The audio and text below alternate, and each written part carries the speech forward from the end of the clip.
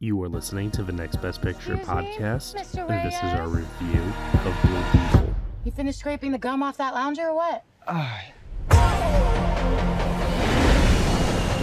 Everything right now feels so out of reach. You always land on your feet, bro. You're Jaime. They don't get out much. I just want to rap. Jenny? I just want to rap. Guard that with your life, but do not open it. You went in to get us jobs, and all you brought back was a hamburger? Okay, I don't think it's a burger. You haven't looked? What the hell is that? How did you get it to do that? I think he likes me.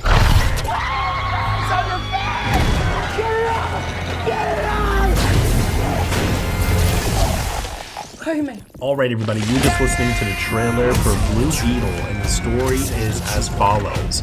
Jaime Reyes suddenly finds himself in possession of an ancient relic of alien biotechnology called the Scarab. The Scarab chooses Jaime to be its symbiotic host. He's bestowed with an incredible suit of armor that's capable of extraordinary and unpredictable powers, forever changing his destiny as he becomes the superhero Blue Beetle. The film is starring Zolo Marduena, Adriana Barreza, Damien Alcazar, Raul Max Trujillo, Susan Sarandon, and George Lopez. It is directed by Angel Manuel Soto, and it is written by Gareth Donette Alcocer. Here to join me today for this podcast review, I have Sarah Clements. Hello, hello. And Giovanni Lago. Hello, everyone. Hola, everyone. We are here today to talk about the latest superhero in the DC universe, we're calling it now, right? We're no longer calling this the DCEU. Am I right in saying that? Apparently, it's like the DCU is the new James Gunn stuff, but as we're probably going to get into it, I think it's still murky whether this even constitutes as part of that, so who knows? I mean, I would imagine, given the feelings towards this movie so far, critically, and from what I've seen from those who are venturing out to see it, that it's a well-received character, and James Gunn would want to probably have more adventures here with these characters, and also to Zolo Maduena, and what a breakthrough performance here on the screen. I know a lot of people are familiar with him from Cobra Kai.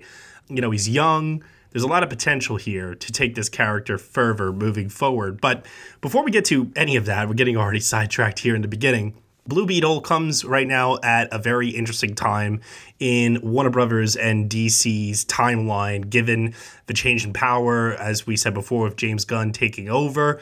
This was a film that was being made under the DCEU, and now it's kind of like somewhere caught in between at this time. But it also has the unique identity of being able to lay claim as the, I believe, first DC film to have a Latino main character. Am I right in saying that? I think so. I think so, yeah. Yeah, so, some representation up on the screen here, give people a little different flavor in terms of what they can expect from the superhero genre, or is it? That is the ultimate question here when we get down to the bare bones of the story structure and what they are exactly presenting to us here. So, Sarah, was it unique enough for you to stand out from the rest of the superhero offerings that we've been getting as of late? Or was it just more of the same? What did you think of Blue Beetle? That's a good question. I think it does stand out, especially being the first, superhero film with a Latino superhero. But, I quite enjoyed Blue Beetle. It was fun to be introduced to an origin story and a superhero character I wasn't really familiar with at all. And Zolo is a natural, charming star. I thought that he captured sort of the childlike wonder that these new powers produce, but also mixed with the fear of the unknown and its responsibilities very well. I liked the action. I enjoyed the creative use of a variety of weapons. Unfortunately, I'm sure we'll get into this more, but the boring villains kind of bring it down for me. But it's the family unit that really hit me right in the feels and made me enjoy it more overall. And I love that in the end, this is sort of not a film about like one superhero, but the entire family are superheroes, and everyday people being superheroes always hits for me. So overall, despite some issues, I really, really liked it. Yeah, it's in a way almost like DC's Spider-Man, if you will. Anybody can wear the mask. Anybody can be the hero. And that sort of everyday quality of these characters, I think, is something that does translate very well here. We'll get more into that here in just a little bit. Giovanni, what about for you, man? What did you think of this? Would you have gone crazy for this like 15 years ago when you were a kid? For sure. I think also my superhero phase, of course, was a bit bigger back then.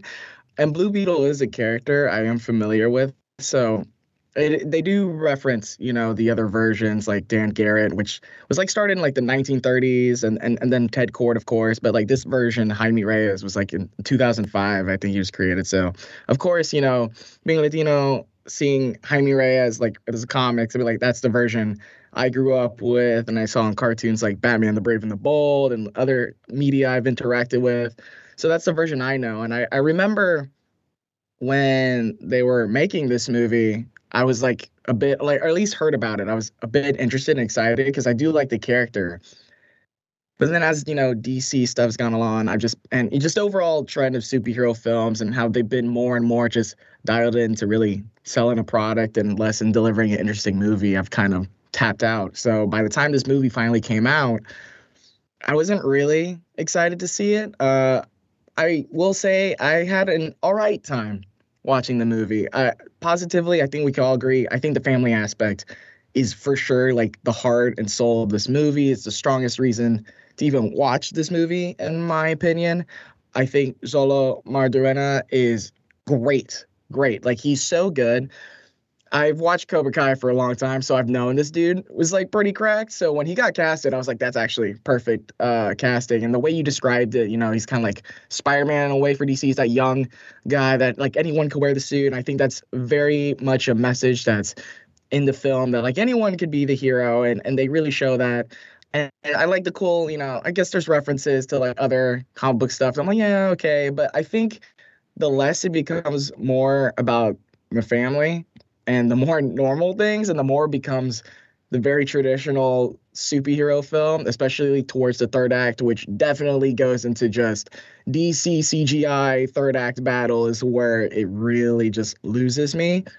And it's a little bit disappointing because Manuel Soto, really good director. I assume most of us here have seen Charm City Kings, which I adored when that movie came out. Like, yeah, that was a great movie. So good. And it came like 2020. So when he was like hired as a director, I was like, okay, he definitely has a visual flair. And you see like glimpses of it in the movie. But then again, it just all gets lost into the same typical superhero film we always are accustomed to and seen. And especially what Sarah mentioned, villains in this movie are bad. We'll talk more about Susan Sarandon. I love Susan Sarandon, but it was uninteresting to me and unengaging. And then by the time the movie came to an end, I was like, all right, it's just more of the same. And it's entertaining, and it's certainly not bad compared to another DC film about family, Shazam, that came out this year. But overall, I was just left feeling like, yeah, all right. Okay, so for me, I went into this with pretty low expectations, mostly because I'm pretty fatigued when it comes to the superhero genre. Even on the Marvel side, which I have shown preference for, I will admit, because I maintain still to this day, the DC timeline was forever screwed up in the early stages, and it has never recovered ever since for me. And that lack of continuity and the shifting of tones and trying to just find its own identity while not trying to replicate the success of the MCU is something that I think that DC has struggled with over the last, dear God, like what? Are we going on in like a decade here, it feels like almost? I was in high school, so it's wild. It's been a long road. Yeah. Yeah, to say the least. So to my pleasant surprise, I actually quite enjoyed this for the reasons that one would expect. As mentioned before, the heart of this movie is with the family dynamic, and I think that this movie overcomes a lot of its faults by highlighting these characters within the family and giving them moments that are very emotional. I did not expect to get so wrapped up in the more emotional aspects of this story the way that I did. But I didn't shed a tear, but I know some people who did. So that's a testament to, that they're doing something right here in terms of the relationships that these characters share with one another, and also how well they've laid the groundwork for taking them further into, future films. So there is that to say. The typical superhero action, I actually didn't think was quite bad here. I did feel that there was, I don't want to say it was extraordinary or anything that I haven't seen before, but I did feel it was a little bit more energetic. I did feel a bit more energized, and maybe also too because I was invested in the character and invested in the story, that even if the action was your typical CGI that you see in superhero movies where they're flying through the air and they're doing these fast, hard-hitting moves that, quite frankly, could just level cities and destroy buildings and things of that nature. It's all fine for me. It didn't bother me none. What did bother me, and what I was not able to ever jive with in this movie, was the humor. I constantly felt like the humor in this film was very try-hard. They were going out of their way to try and elicit laughs in a way that didn't feel organic, but felt incredibly forced to me. I don't know if you all felt that too, but I had more than a few eye rolls where I was like, really? Okay. I could see how it could work for some people, but it was something that to me stood out pretty apparently. I'm Bruce Martin, host of Pit Pass Indy. Each week, I go behind the scenes of the NTT IndyCar Series and introduce our listeners to the biggest stars of IndyCar, which features the Indianapolis 500 as its cornerstone event. The men and women that compete in IndyCar may be the bravest athletes in all of sport, as danger lurks around every corner. They are able to look danger in the eye without flinching. That is why the NTT IndyCar Series features the best racing on the planet. Join me every week as we talk to the stars of IndyCar, including the legends of the Indianapolis 500, on Pit Pass Indy from Evergreen Podcast.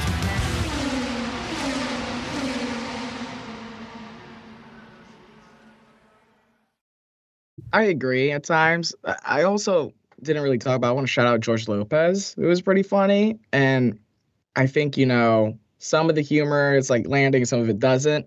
But I think that's where George Lopez's strength as a comedian, kind of knows when he's okay, this is the timing I need to do, and doesn't really overstay it compared to some of the other bits, which kind of just drag out. And I was like, okay. I did have Giovanni. He took the taco. Oh my God. That scene where George Lopez is freaking out? Hey, but Batman's a fascist, okay? They want us to laugh at his reaction to that moment, but it's so incredibly forced. I know. I'm just biased, okay? Because I do I like George Lopez. I do too. I think George Lopez is really funny, and there are moments where I think that his work in this does land. It's just, at a certain point, when you're trying to then ground the story and give them moments where they're not acting out so large and so big in their performance, and then they're trying to dial it back and have these more emotional, connective moments with Jaime. To me, it just doesn't tonally then fit. Click, yeah. I mean, I get it. I get it at times. I totally see where that issue with the film comes from. I'm definitely in the opposite camp, I feel, and I'm sure there will be people who also feel this way, but it didn't really bother me at all, the humor. It wasn't very, I wasn't laughing out loud or anything, but there wasn't really any moments where I was rolling my eyes like you, Matt. But I don't know, maybe it just depends on the person. Maybe. No, I definitely think that could be a case here. I'm not saying that this is an inherent fault of the film necessarily. It just didn't work for me. What did work, though, in terms of any humorous moments or charm, if you will, every moment that Arduena basically just had a moment to, whether he's in the suit or he's not in the suit, they start off this film with him being like a waiter at a high-end home where he's serving food and cleaning shit. And even in that mode, he was still such a captivating screen presence. He had so much charisma, so much likability, that like I could have watched a whole movie with him without the suit, and I still would have been completely wrapped up in the story. That I totally agree with, and I think that ties into, I don't know, as a superheroes and movies as of late, especially with like the masking stuff, especially with the CGI like nanotech type masking. Every time that Zolo doesn't have the mask, I'm like, okay, yeah. But then like he masks up and it's just the voice and everything through his suit, and it loses a little bit of the charm for me. Like I'm like, okay, this is cool, but like I did like. But here's the thing, though, about that you could tell once again that they're trying really, really hard because.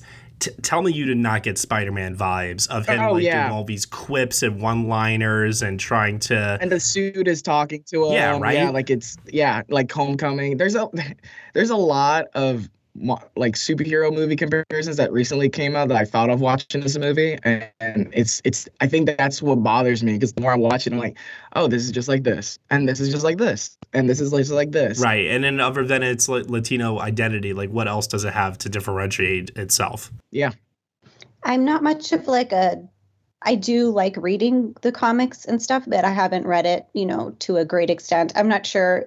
I'm sure, Gio, you've read more than me, but do you feel like it also is a comic issue? Like, are a lot of the comics sort of similar in that way, where like they would translate to film in similar way, or?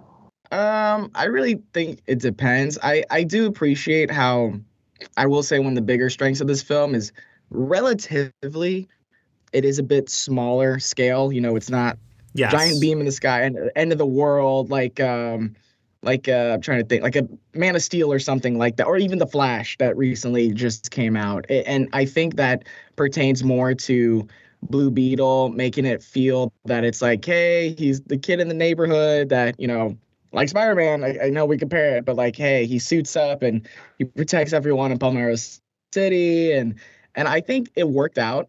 It's just, it translates better.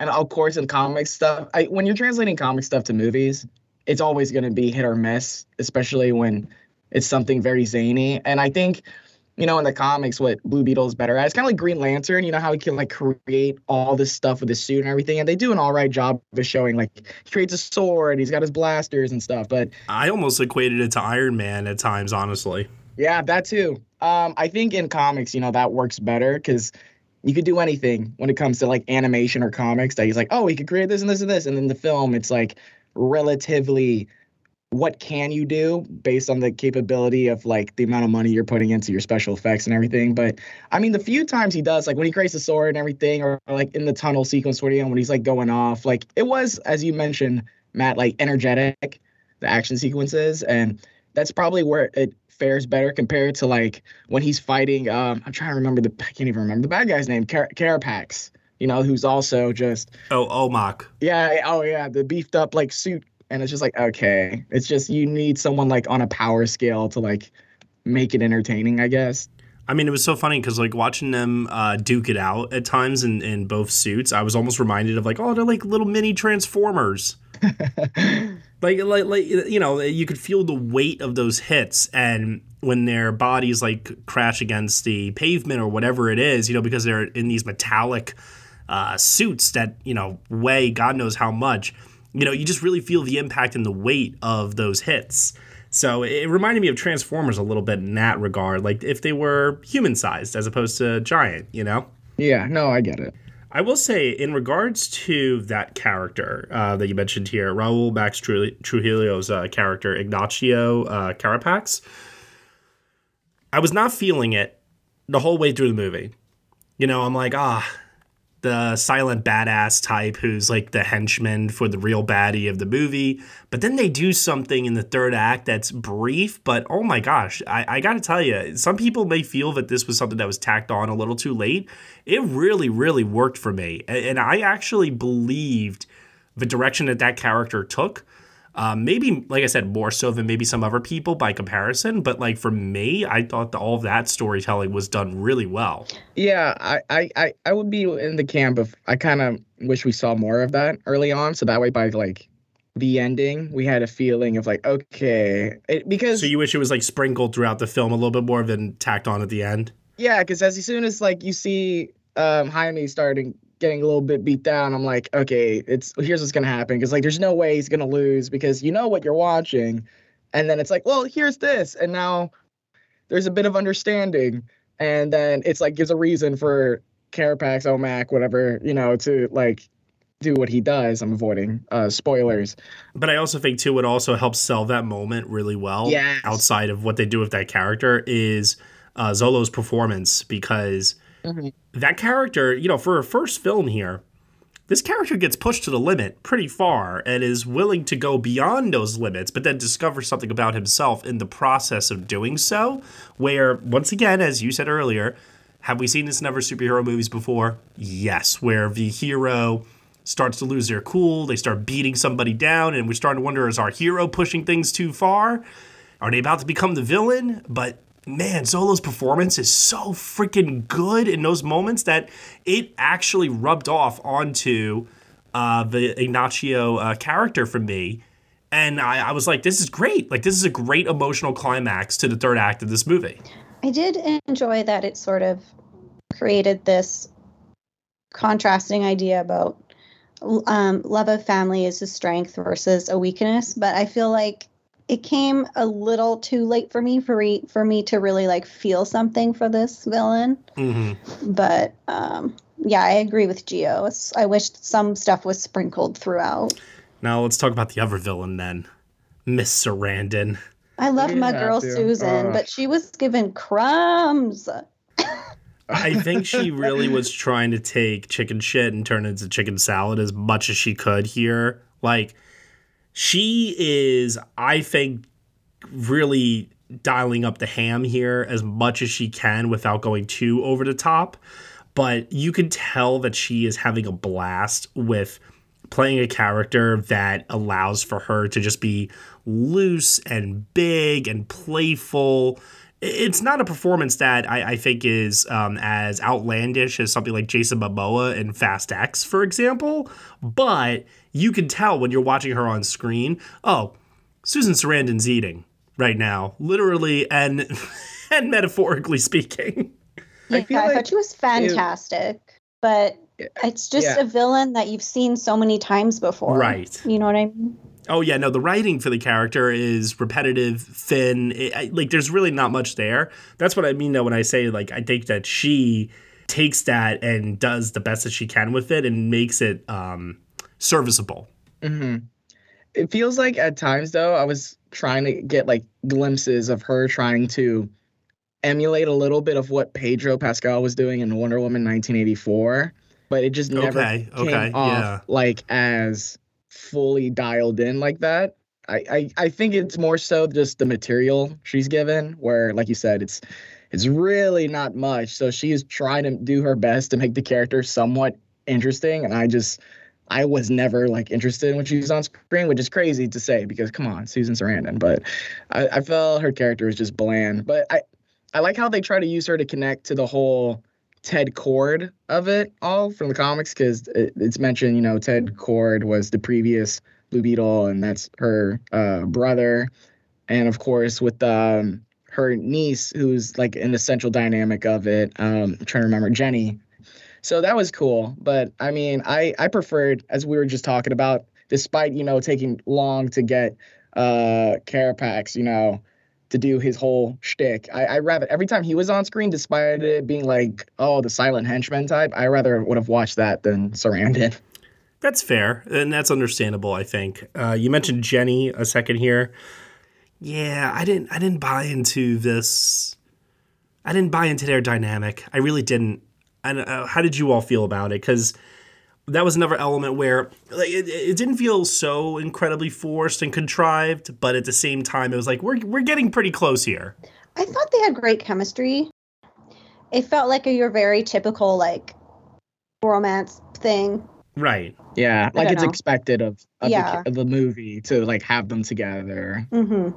Yeah, that's the thing is that it didn't surprise me with anything, and as a result of which I didn't feel like she was given much to work with either.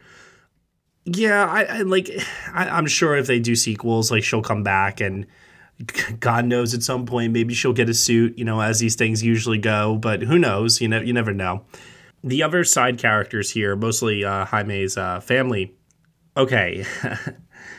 Adriana Barreza, Academy Award nominated actress here for Babel, for those of you that remember.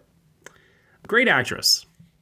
And for a majority of this movie, was enjoying her presence. I had a feeling that she was going to be pretty instrumental in the tone and the path of the third act of this movie. Where they decided to take it, once again, trying to elicit cheer moments, laughs. That really didn't work for me. That stretched a level of believability, and once again, believability, right? It's like, Matt, it's a DC film. Like, give yourself over already. But at the same time, I thought they went too far with kind of like a wink, hey, isn't this funny? Isn't it like, oh, look at her, she's a badass all of a sudden, and like she never told her family this, And it's like, she's playing a completely different character than what we've seen before. And I don't know, just for me, I was mixed on it all overall. I don't know. It really worked for me. I was having a lot of fun with it. And it also just kind of emphasized the whole, like, everybody can be a superhero type thing, sure. No matter who, what gender, age, whatever that you are. But yeah, I thought she was a badass icon, and I want more. I don't blame you for having that belief. I don't. I think a lot of people are going to feel the same way. It just was, to me, something where I think this movie is more aimed at a child demographic maybe than I thought heading into it. And maybe that's what it is. And that's why also, like, I opened up with asking Gio, like, if you were younger, would you have loved this movie? And I can imagine, even for myself, like, if I'm like 9 years old and I'm watching this, I'm probably thinking this is like the greatest movie, like, ever, But now I think it's just a tad bit too silly at times. Wow, you heard it here. Matt doesn't like abuelas with giant machine guns. Okay. Oh my God, come on. Listen, her moment that she has with them outside of the house after a particularly dramatic scene, like, she's excellent in those moments, and she's a great actress. It's just, I think what they ask her for her character to do in this is just something to me that it's just too silly for me.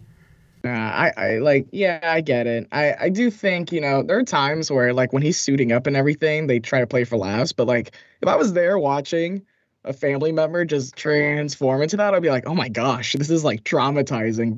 And so again, they try to like dial up the humor a bit to be like, hey, it's not that bad. This is for everyone. It's for kids, which you get more bits like the machine gun bit, but it worked for me. I thought it was cute. Like, I'm not going to be like, wow, this is the funniest bit of the year, but I'm watching, I'm like, okay, Abuela's got it. She's carrying. Good for her. Yeah. It's like, you know what they're going for, and are they succeeding in achieving, like, what they're setting out to do here? Yes. Is it a personal thing for me? Yes. Am I going to hold it against the film? No, not really.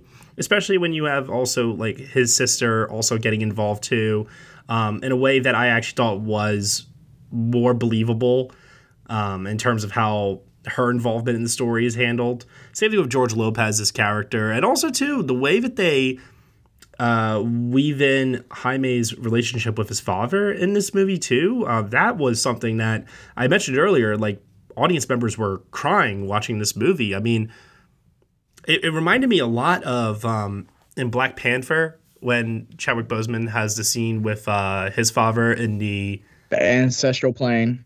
The ancestral planes, exactly. Yep. Yeah.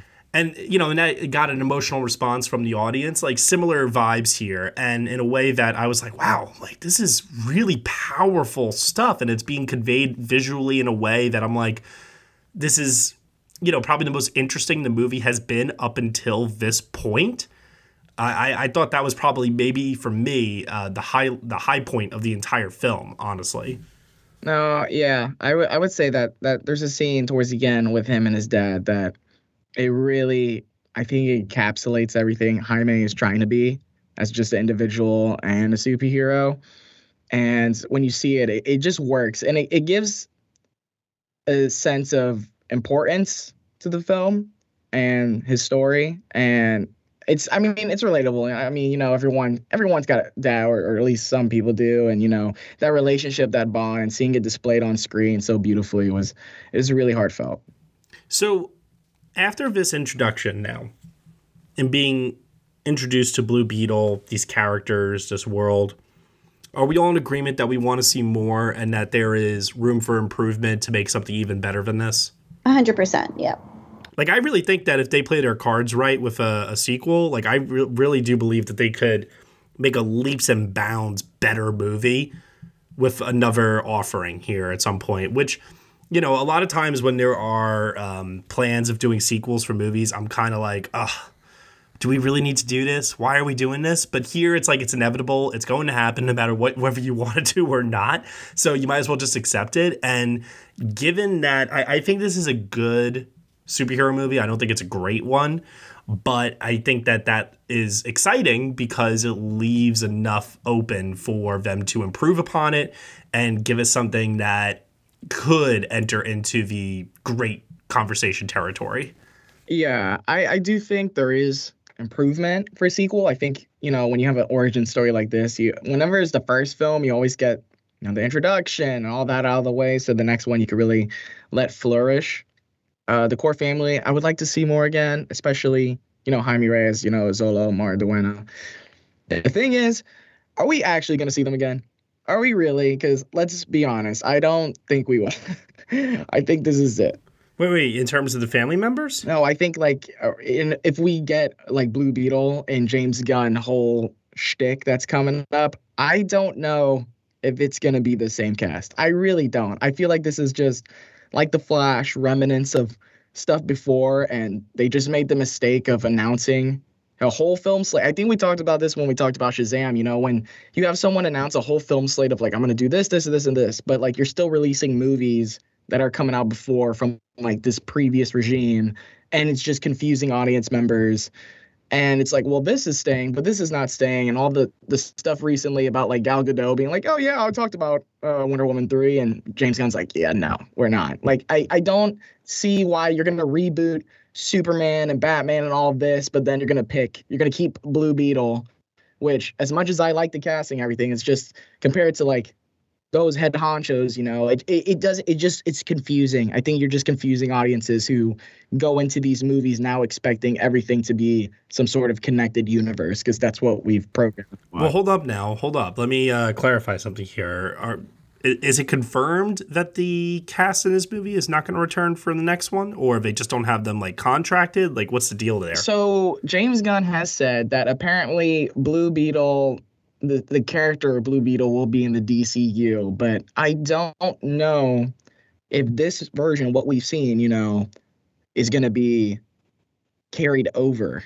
I'll tell you this right now, that would be a mistake if they did not bring over this cast and continue this. Because to your point, Giovanni, like, we don't need to confuse audiences any more than they already are at this point. Like, bring some level of continuity and just bring all these cast members back. I mean, hell, if you even want to bring back Manuel Soto again in the director's chair, I mean, why not? But I don't know. And then, you know, we'll see how this movie. So wait. So you're not saying that this is confirmed. You're just doubtful. I'm very doubtful. Nothing's been really confirmed besides that James Gunn is like, I'm going to use Blue Beetle in the DCU, but like, I'm assuming he's going to use Flash and Superman and everything like previously before, but this is going to be all new people. So as producer brain right now just is like, why would you bring him but not, because I know he's bringing back, it's confirmed he's bringing back like Margot Robbie, Harley Quinn, and like Peacemaker and Amanda Waller, but let's be real, those are all people that worked with James Gunn on DC movies, so like obviously he's going to have a leniency to be like, yeah, I'm bringing those people back, like I'm going to do that. Well, unlike, you know, Ezra Miller in The Flash, you know, Zolo, I just think is so good, so damn good in this movie, and deserves more opportunity to show the world what exactly he can do with this character. And I think that we got such a great glimpse here that it would be a real misguided, terrible decision if they did not bring him back. And then, okay, fine. Do I have some quibbles with the way that like some of the comedy and the tone of the family is handled in this movie? Yes, but you've also established that there is an emotional resonance here, and how their chemistry, their bond, is what makes this character stronger. You got to keep that intact. look, as much as look, it seems so obvious right now, but like we've seen crazy ideas done by like studio heads and everything that clearly don't know what they're doing as we've been watching. So who knows? I think also, how this movie performs is going to be a big factor, and it's not looking too great right now. Well, that's the other thing too, is that I really hope that they don't take that as a sign of saying, oh, we're going to continue using Blue Beetle, but it's going to be direct to HBO Max or Max, whatever the hell they call it nowadays, things like that. I mean, to be fair, this was originally going to be an HBO Max movie. It was like this and Batgirl and these like quote unquote mid-budget superhero films before they officially got like, okay, let's bring it to theaters. So that was the plan originally for this. And there's moments at time where I was watching this movie and I was like, this does seem like a streaming movie and not something I would usually go. Well, as was said earlier, it does have a smaller scale to it, but I think that's part of its charm. I agree. And but at the end of the day, will that translate with audience? Like, if people are liking it, like, it's not like it's getting panned, which is good, because as much as I have problems with this movie, I don't think it's a bad movie. I think it's a simply all right, entertaining film that, like, most people would enjoy. But, a lot of studio heads be like, oh, no money, no sequel, or no bringing this. Clearly people don't like it. And there's always, certain factors that go into more than just that. I just don't even want to think about what Gio just said, because it makes me sad. Like, I understand, like, it makes sense because, they're always changing, like, characters like Superman and Batman and stuff. But it's just like, I loved Zolo so much in this, and it would just suck to just see, like, him and the, like, entire family just, like, not be involved anymore. And I mean, it seems like they do have an idea for, like, other films, especially with, like, the mid-credit scene. I don't know. I don't know if there was an end credit one. I didn't stay, but I did. It was a nothing moment. But I don't know. I hopefully we see more. I really hate now that the second end credit scene is typically something that is purely inconsequential. A joke. I really hate that I have to stay usually through the whole thing just to get a moment like that. Although I will say I did ask some people afterwards, and the moment that they did show, and was also referenced in the film, was something that I was told that if you grew up like in a Latino household, like that was like a... The El Chapo in Colorado. Yep, yeah. Yeah, it was like a satirical, like, Latino, like, especially in Mexico. And I'm Puerto Rican, but I know of the show, and it's like a satirical superhero show, and he's like cockroach, and yeah, I think, and also that ties into like the references and the more personable aspects of the film that make it unique. Like, I know they like make jokes about Maria de la Barrio, which is like it was a show on Telemundo, and I know that like my grandmother watched some of it, and it's kind of funny because it was like this poor girl meets like this rich family, and in a way it's the family jokes about that because Jaime, isn't the most financially stable family, and then he meets Jenny, who is the daughter of Ted Kord, who is the super rich like Bruce Wayne type. So it's references and jokes like that I'm like, okay, I see where Manuel Soto comes from, and like where he's like referencing, and it makes it more human compared to just more stale, like Batman, look at Batman, Superman, just traditional Easter eggs. Yeah, and not to mention too, those moments, even as someone like myself who I didn't quite like get all of the references, it didn't deter from my enjoyment of the movie at all. Yeah. Coming up on 5 Minute News, I'm Anthony Davis. You might think it's partisan because maybe it's critical of one side or the other, but it's not. It's just the truth. And I think that's also something that's kind of unusual for Americans listening to the radio or to podcasts, because the news landscape in the States has been so partisan for so many decades. So 5 Minute News is verified, truthful, independent, unbiased, and essential world news daily. All right, let's get over to final thoughts. Stuff that we didn't mention that you want to bring up here. I'm sure there's got to be a scene or something or another that, we didn't get a chance to dive into here. So, Sarah, we'll start off with you first. Yeah, I think we've covered everything quite well, I feel. But I just wanted to sort of bring it back to Jenny and Victoria Cord, played by Susan Sarandon, like their relationship, because the film's all about family, but we tend to forget that some people don't know what family means. And it kind of hit me personally because it's like it represented one side of my family that sucks and then the other one that's like really good. So I really enjoyed this sort of contrasting ideas of family. Yeah. No, that's a good point. You know, I do think that the relationship between those two characters in this movie, while it's there and it gets referenced quite a bit, it still felt a little undercooked to me. Mostly because it doesn't feel like the movie is that concerned with making that such a big plot point. But at the same time, I do like what you're saying here, Sarah, just in terms of how it ties back to the theme of family and the families that work, the families that don't. And let's just put it this way. Between this and Fast X, I think this is the better movie about family this year. All right. Anything else? Nope, that's everything. All right. Giovanni, what about you? I think we've really covered a lot of the bases. I'm gonna always champion, having diverse cast and film, especially given the opportunity of a Latino lead actor and whole ensemble. I just wish the screenplay just helped out. Really great director, as we've constantly mentioned throughout this podcast. Because it constantly is like the Victoria Court stuff is. I'm watching it and it feels that's like Ant-Man. It's like Corey Stoll in a way, like the first movie, just hammed up.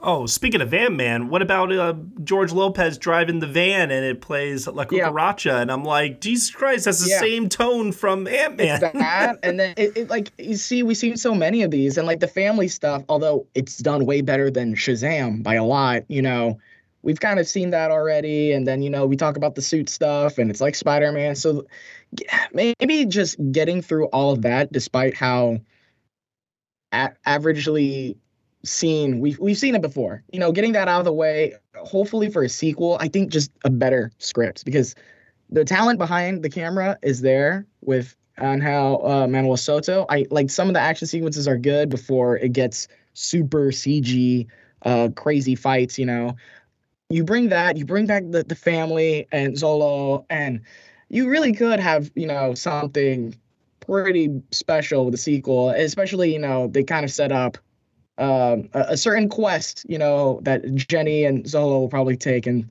to finding a certain somebody. So I would like to see that. I don't know if we will. I think we've talked about the room for improvement. I like how personable the movie can be.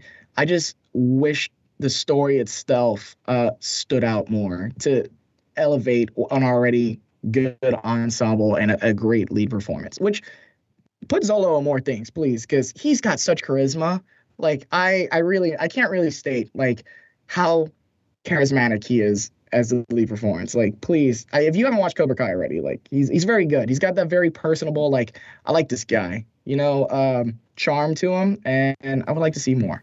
Yeah, there seems to be, at least from my point of view, this almost reminded me a little bit of Disney's animation offerings over the last couple of years, where the storytelling is, well, we've seen this before, or it was predictable because Disney is confined to following a certain formula due to the nature of their target demographic, which doesn't allow for them to tell mature stories that take risks and are very bold, right?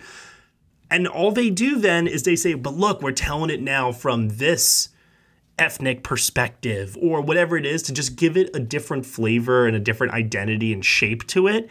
And then everyone can, or not everyone, but like hopefully a large majority of the audience will look at it and go, oh, that's unique. That's different. I haven't seen that before. And I think that that's what they're trying to do here. They're taking elements that have worked in other stories before this. They're not really giving us anything new, but yet they're dressing it up with its Latino perspective and saying, hey, doesn't this feel new? And it's like, yes. And I do personally, not trying to go on a tangent, I do think that's inherently such a like studio brain problem, because I think, Hollywood has forever lacked to give in opportunities to these big budget films in Hollywood with these diverse casts. We remember how big of a deal. And that's a win. Let's be very clear. Like, that is a win in today's society. And you just hope that it's a step in the right direction for bolder, more original storytelling. Like, you just hope that this isn't like a one-off, oh, we did this, wash our hands clean and move on. Like, when Black Panther was coming out, I hate talking about like Marvel stuff when you talk about DC and comparing, but like when that came out, like we never got a film with a predominantly black cast like that. But also, let's remember, the film looked great. And Ryan Coogler was making it, and the film itself, everyone was like, oh my God, this looks awesome. And I think also, not to compare Black Panther and Blue Beetle, because one's like an A-tier like superhero character compared to like a B star. But like the film itself, despite, minor CG problems or whatever at the end, like people were excited and it was good and delivered. Or something like Crazy Rich Asians, like that did so well, having a cast like that we never really got in that platform. And also the movie was just an incredibly charming and funny rom-com. I think there's only so much that studios can be like, oh, look, hey, diverse cast. And I'm like, that's great. We love to see that. But the film itself also has to be great enough to back up those people and the cast you're platforming. And if you're just going to like color dress it and be like, hey, we got a diverse cast, but like the film itself is not good, then, that's not really progress we want, because then the movie tanks and then studios, we always know studios learn the wrong lessons from everything. Barbie made $1 billion. They're like, more toy movies. They're going to see, maybe if they see this movie bomb, hopefully not, maybe so, because it's not looking great. They're going to be like, oh, well, I guess people don't want to see movies with Latino cast members, so let's not like make any more. And it's like, no, that's not it. Like, you have to make the movie on par with the people who are stepping up to like deliver for these audiences. And then also on top of that, too, I've seen a lot of people talk about this lately. There's an element of, yes, I imagine the Latino community is going to show up for this movie, but everybody else needs to show up, too. Yeah. You can't just put it all on their shoulders to just show up and make this a success. Now, if I'm being optimistic here, which, truth be told, this is more of a hope diction than a prediction, I would like to think that this could have strong word of mouth and perform like Elemental did recently, where maybe it is able to have decent legs over the next couple of weeks. Like, the theatrical offerings for the next couple of weeks are pretty slim. Yeah. So if this has good word of mouth, you hope it can do relatively well. I don't want to see this do terribly like, The Flash or Shazam earlier this year, for example. I really do want this to be a win for DC because, to your point, Gio, I do want them to learn the right lessons from this. If it is a failure, they are going to learn the wrong lessons, and, it's going to kill any progress that anyone was hoping that this would make. It's going to just stop it dead in its tracks. Mm-hmm. And we are just getting also, inconveniently for the film, where you're getting to a point, I think, as a film-going audiences where superhero fatigue is dialing in pretty hard. And I think, after the whole Barbenheimer effect, I think people are starting to be like, wow, we can, if I'm going to see IP. Well, look at the films that have performed well this summer and look at the films that haven't. And it's bad. So. Yep.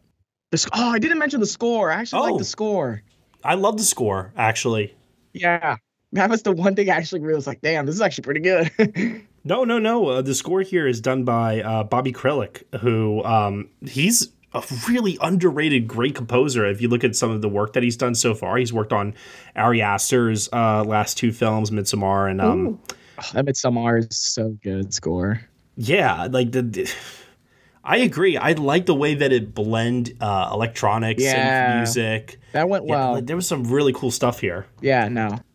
All right, so for my final thoughts here, I do want to just shout out the opening credits, even though it's kind of a half-assed compliment. I still thought they were actually kind of generic. The line, what did I write down for this line? Oh yeah, down with the imperialists. That got a great cheer moment from the crowd when that was said. Did you guys feel that during the one particular action sequence with the ship and they were playing, I think it was Motley Crue? Right? I think so. I can't remember. Yeah, you're right. I could have sworn it was Motley Crue, and I just thought to myself, is this the right song choice for this moment? Could they have done something a little bit better, don't you think? It was a bit random. I was not expecting it felt a little odd, right? I was not expecting that. I was like, oh, okay, sure. I guess that's the vibe we're going for. Like, I love the song, don't get me wrong, but for this movie, like, that's what you chose? Anyway, little odd. Does nobody know how to do CPR in this movie? No, CPR is not real, apparently, in the DC universe. I was like watching the one particular scene play out, and I'm like, really?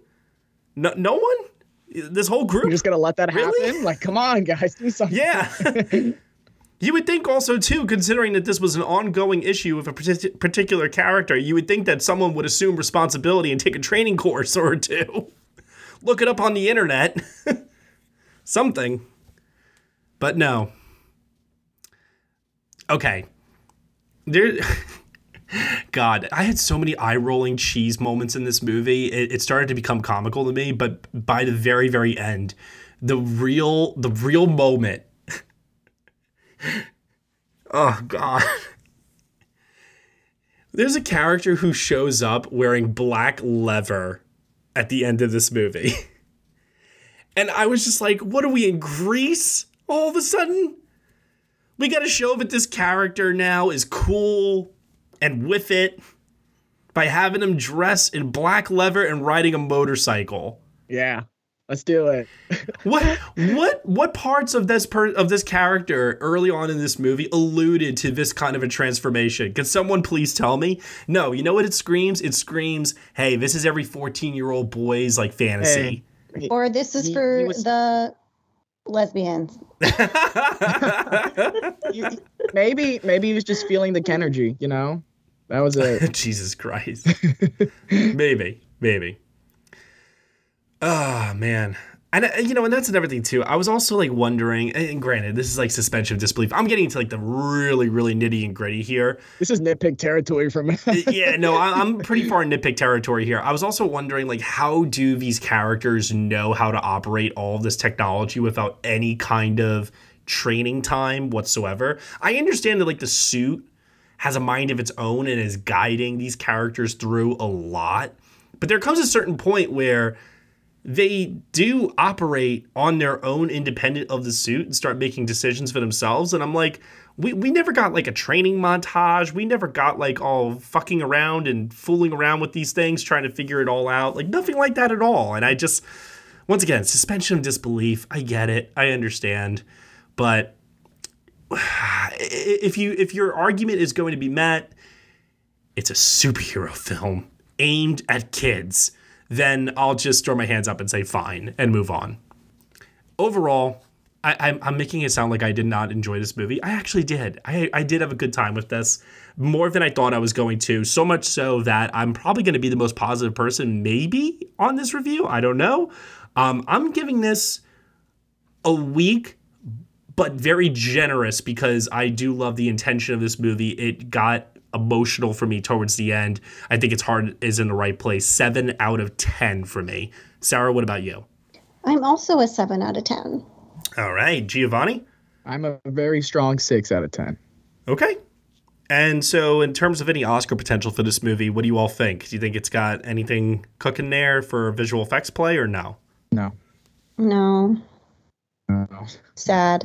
So it's so funny because like after watching like Thor: Love and Thunder and Ant-Man Quantumania, it's incredible to me. And oh God, Flash earlier this year too. Like it feels like this movie, its effects are decent. They're nothing mind-blowing, but the fact that there's like nothing inherently awful about it just says to me now like, oh my God, like this is great. Like thank you for giving us a subpar offering of visual effects work. That's how we are. We're like begging for like the most average like CGI that doesn't look super like bland or nothing with the volume or anything. Our standards have just gone down so far. It's bad. It's so bad. Yeah.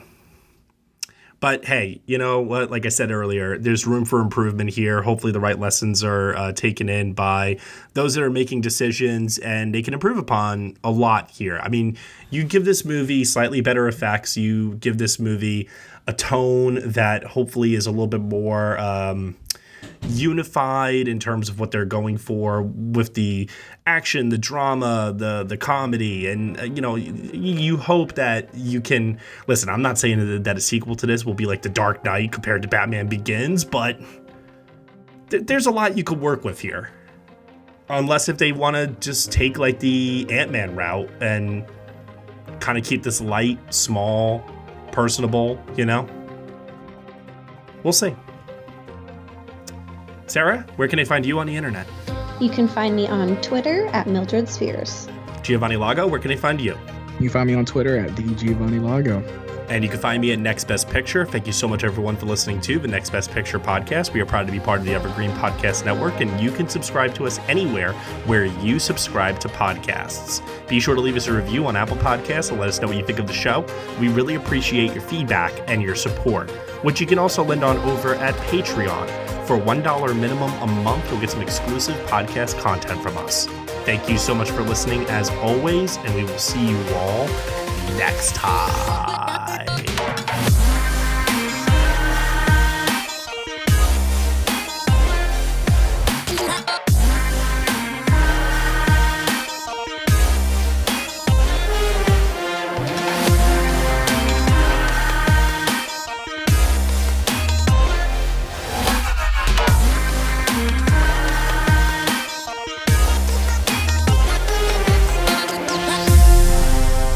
You know what's the real godsend of this movie? For real, we did not have to endure another 5-second Gal Gadot cameo.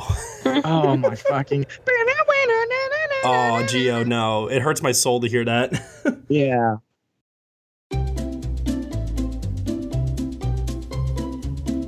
Hello, and welcome to Novel Conversations, a podcast about the world's greatest stories. I'm your host, Frank Lavallo, and for each episode of Novel Conversations, I talk to two readers about one book. And together, we summarize the story for you. We introduce you to the characters, we tell you what happens to them, and we read from the book along the way. So if you love hearing a good story, you're in the right place. Our 9th season is coming this fall.